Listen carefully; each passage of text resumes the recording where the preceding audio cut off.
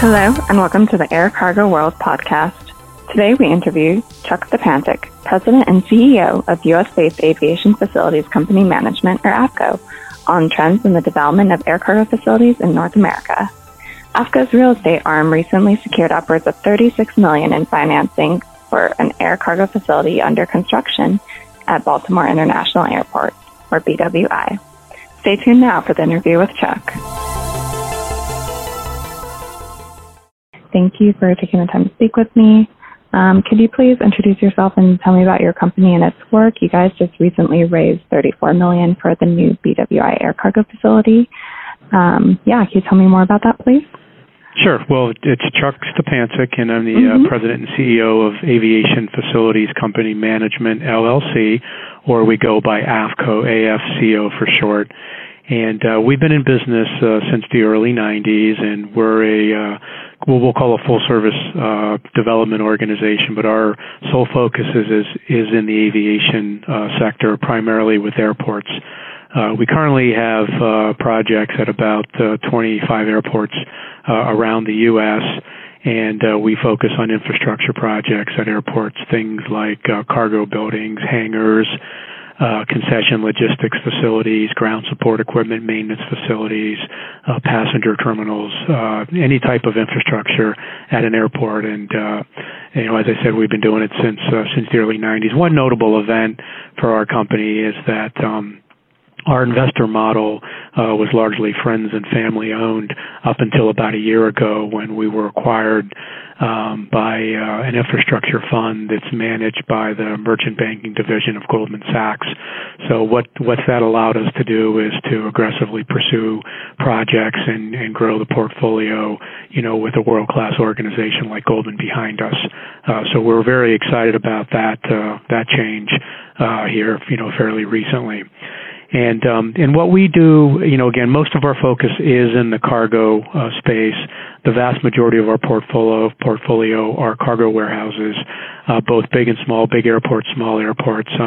One of our, which got a lot of attention here, was closing on our recent financing for the air cargo facility at BWI Airport, which is one of our larger projects. We've got a couple 100,000 square feet of cargo warehouse, and equally, a large amount of aircraft parking apron as well.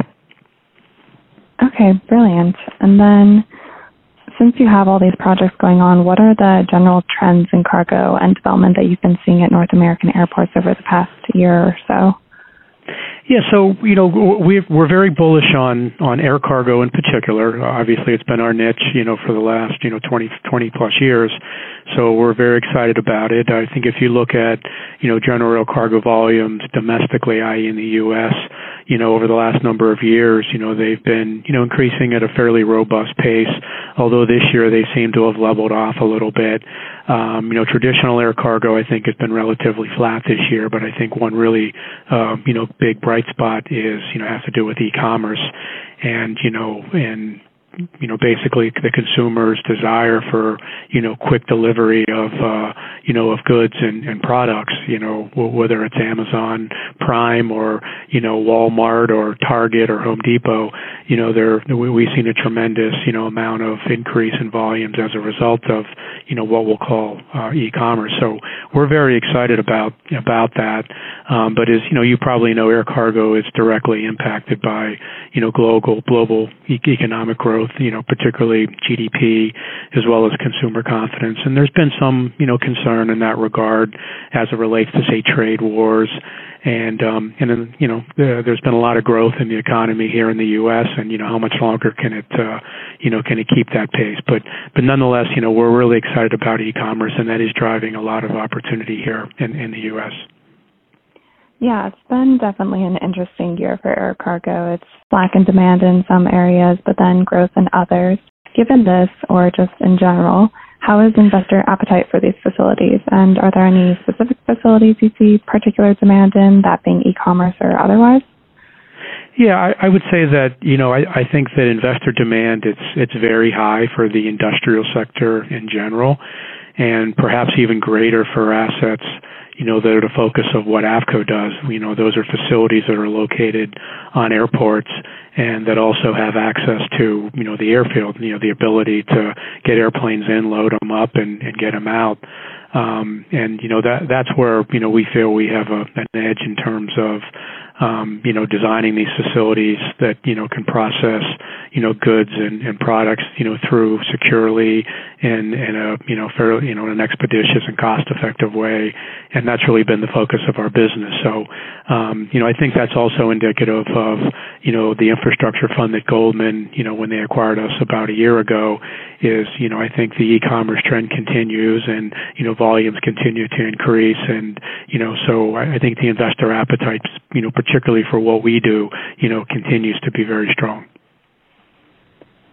Great. So then if we could just talk more about kind of the nuances of this, how do you go about planning and developing a facility? Is it mostly demand-driven, or are there other factors at play?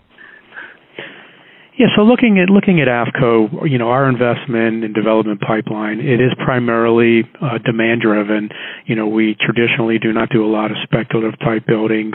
Unlike a lot of the industrial sector, in general, i.e. off airport.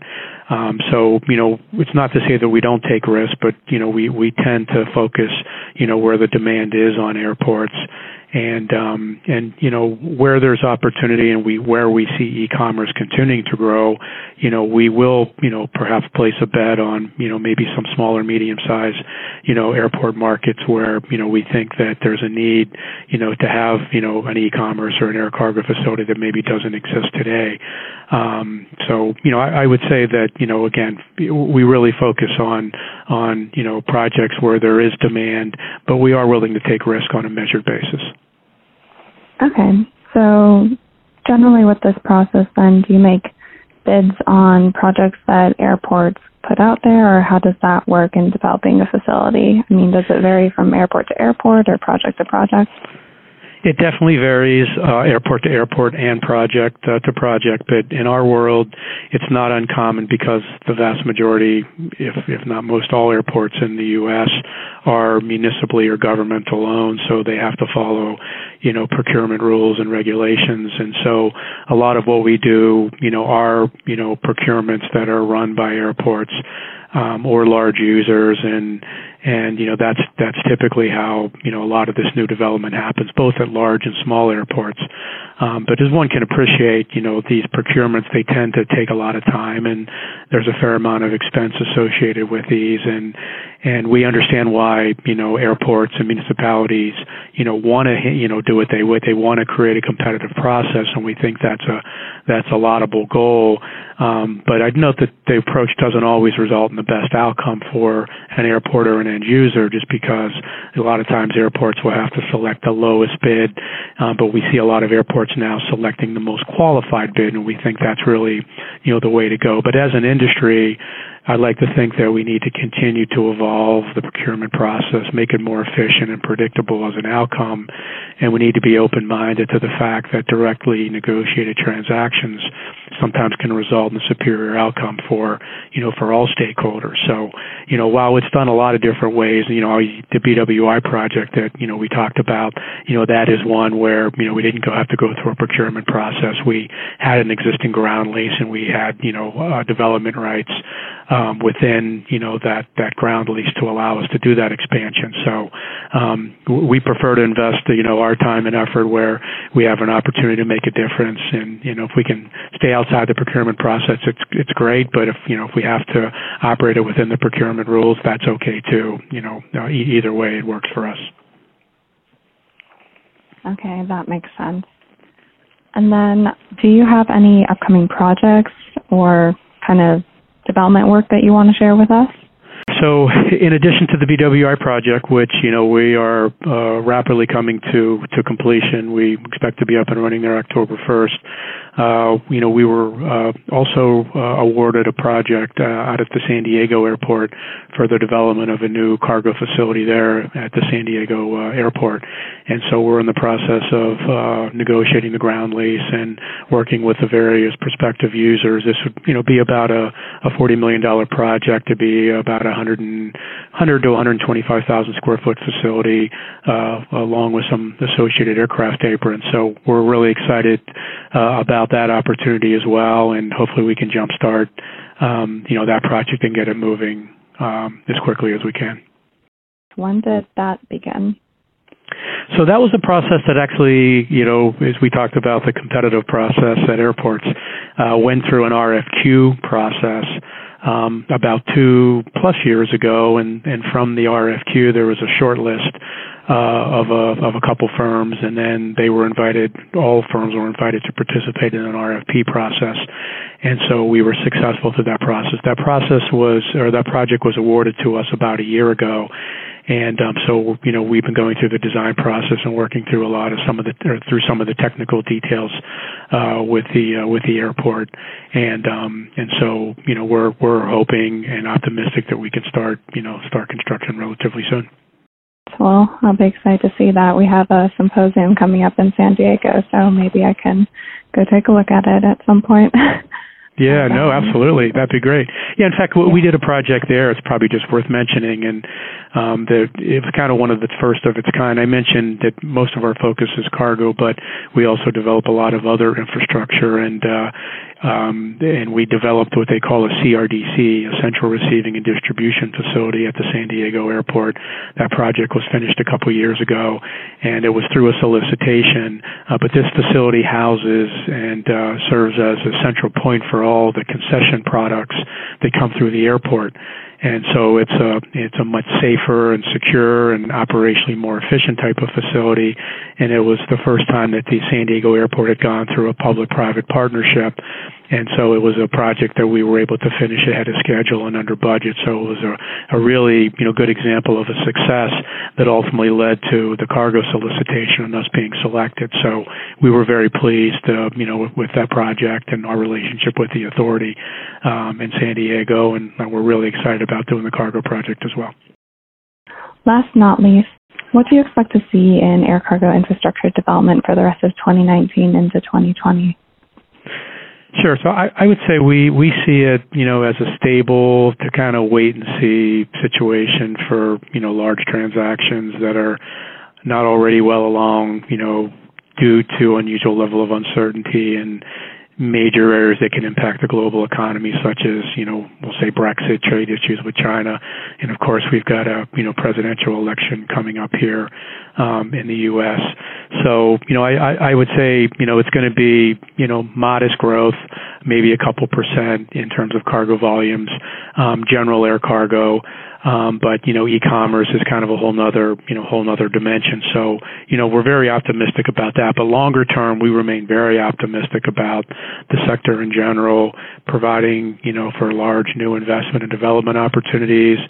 And, for small, call it medium-sized facilities that offer some control, over the, process of a development, we plan to continue to be aggressive in finding those opportunities and meeting demand, so that we can develop facilities and just in time so that users can use them when they need them. So, I would say, we remain bullish, we remain optimistic, but for external factors, we're pretty bullish on the space. It's good to hear you're optimistic about it. But yeah, I'm sure that there will definitely be some continued growth in air cargo despite circumstances. If you have any follow-up, questions or need some further insight, please don't hesitate to call. Okay, well, thanks so much for your time. For everyone out there listening at home, be sure to check in for our next podcast for news on the world of air cargo.